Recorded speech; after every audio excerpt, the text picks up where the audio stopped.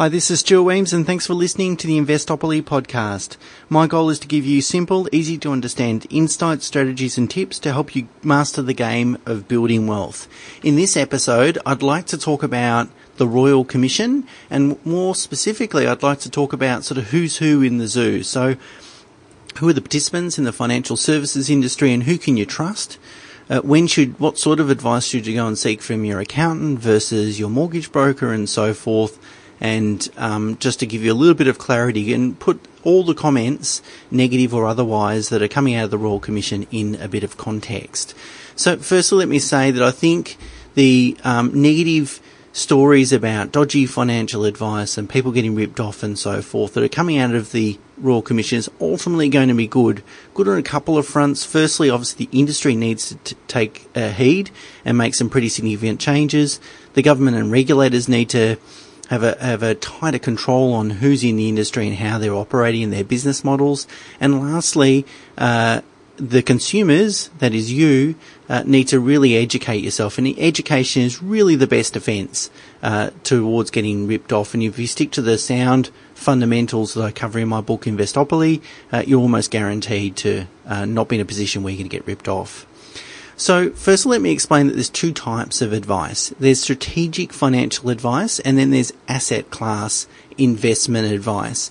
So of course there's, as I've written about and spoken about a lot, that you should always seek advice from an independent financial planner. Now, if you're going to go off and buy an investment property and you go and use a buyer's agent to do that, they're obviously not independent. You know, they're in the business of helping their clients invest in property, not shares. So there's a certain level of conflict of interest. But you don't really need to worry about that because that's asset class advice.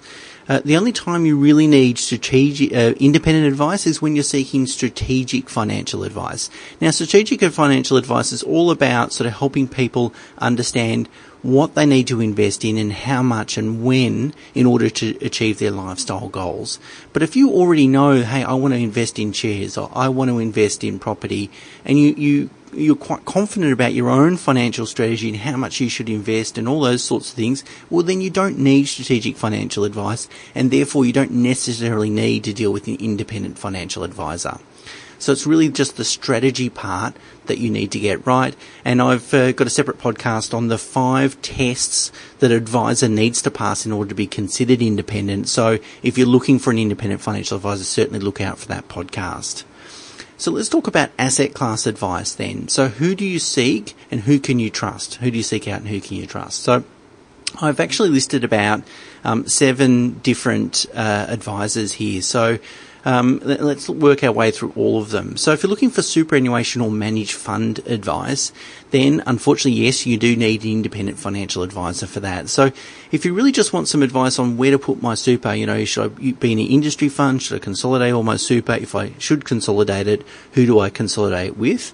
There's 2 places you can probably seek advice. The first one is independent financial planner, and you can just do a Google search or get a referral from a friend and follow the podcast of the 5 tests that an independent or an advisor must pass to be considered independent. And that's one way to get that advice.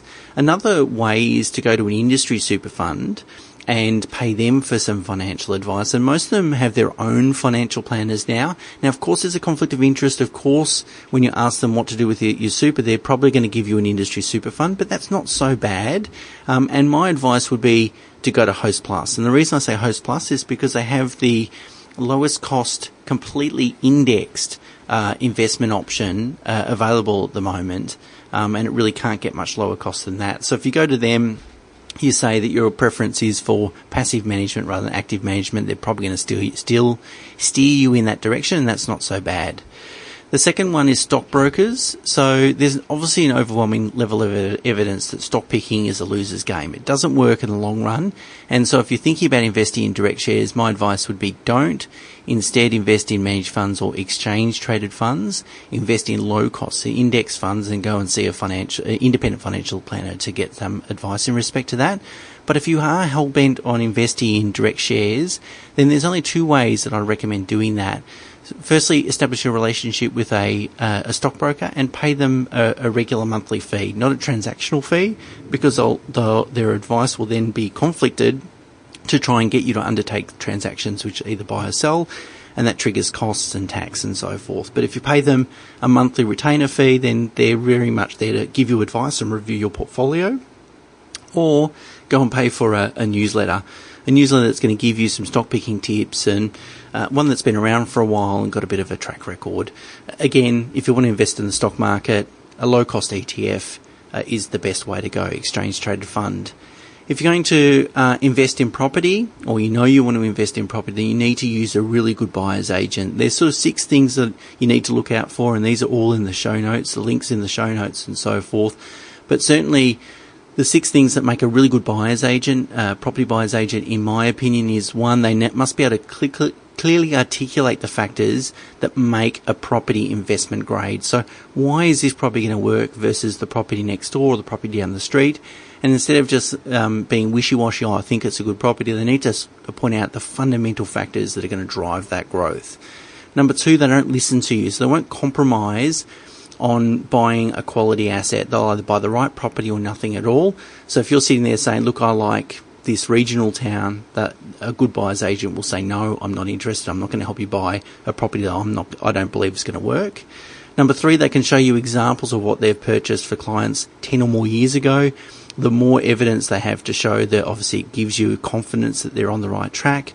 Number 4, they specialise in one geographical location, so it's impossible to be an expert in one whole capital city, for example, or many capital cities. I've seen some buyers agents say that they cover a very large geographical segment that encompasses many states. It's impossible to do. You really want a local area expert.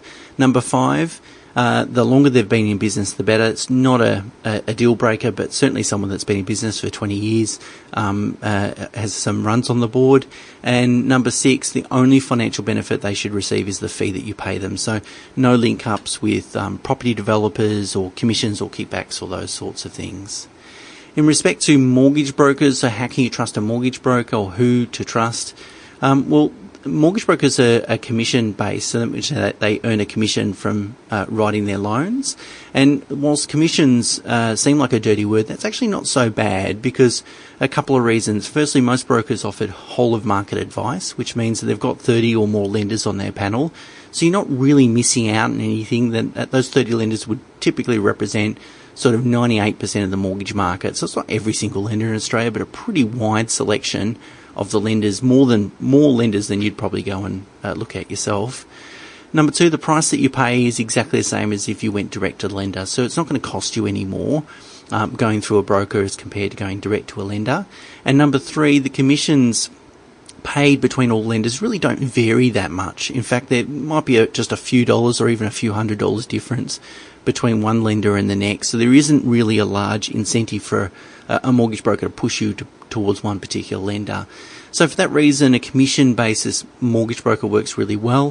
Find someone that really understands loan structuring, but don't necessarily take tax advice unless they're a registered tax agent, and certainly don't take financial advice from a mortgage broker unless they're licensed to provide that advice. Number 5, I want to talk about bankers. That is, people that are bankers that are working for the institutions and so forth. Look, they're very good at providing product advice, but I wouldn't take any other advice from them, like loan structuring and so forth. I've seen people get into really big trouble by following the advice of someone that might be very well-meaning, but doesn't necessarily have the knowledge to give that advice. So product advice only from bankers.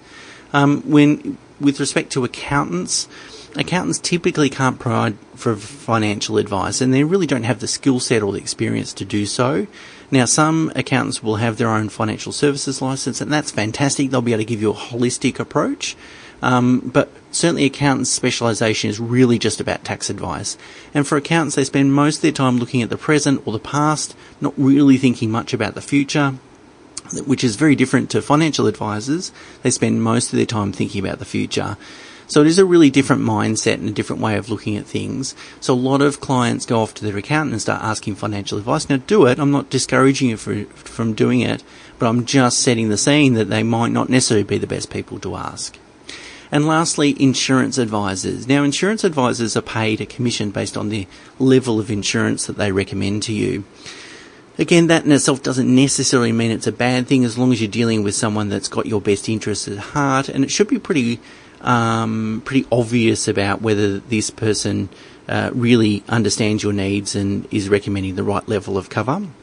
If there's any concerns whatsoever, certainly go off and get a second opinion. If you feel like you're getting recommended too much insurance, which is probably the most common, if something's going to go wrong, that's the most common thing, is that people are overselling or over-recommending insurance. If you feel like that's the case, do a bit of a Google search, have a look around, see what people are recommending, or get a second opinion from a different advisor. Getting life and TPD insurance from your industry super fund can be a really low cost way of getting that level of cover as well. Now, some independent advisors offer insurance advice on a fee-for-service basis. My view is that it doesn't suit everyone. If you've got pretty basic insurance needs, you're probably actually better off dealing with a commission-based advisor, because it means you won't have to pay a fee, and really the commission is a way of sort of spreading that advice fee over a longer period of time.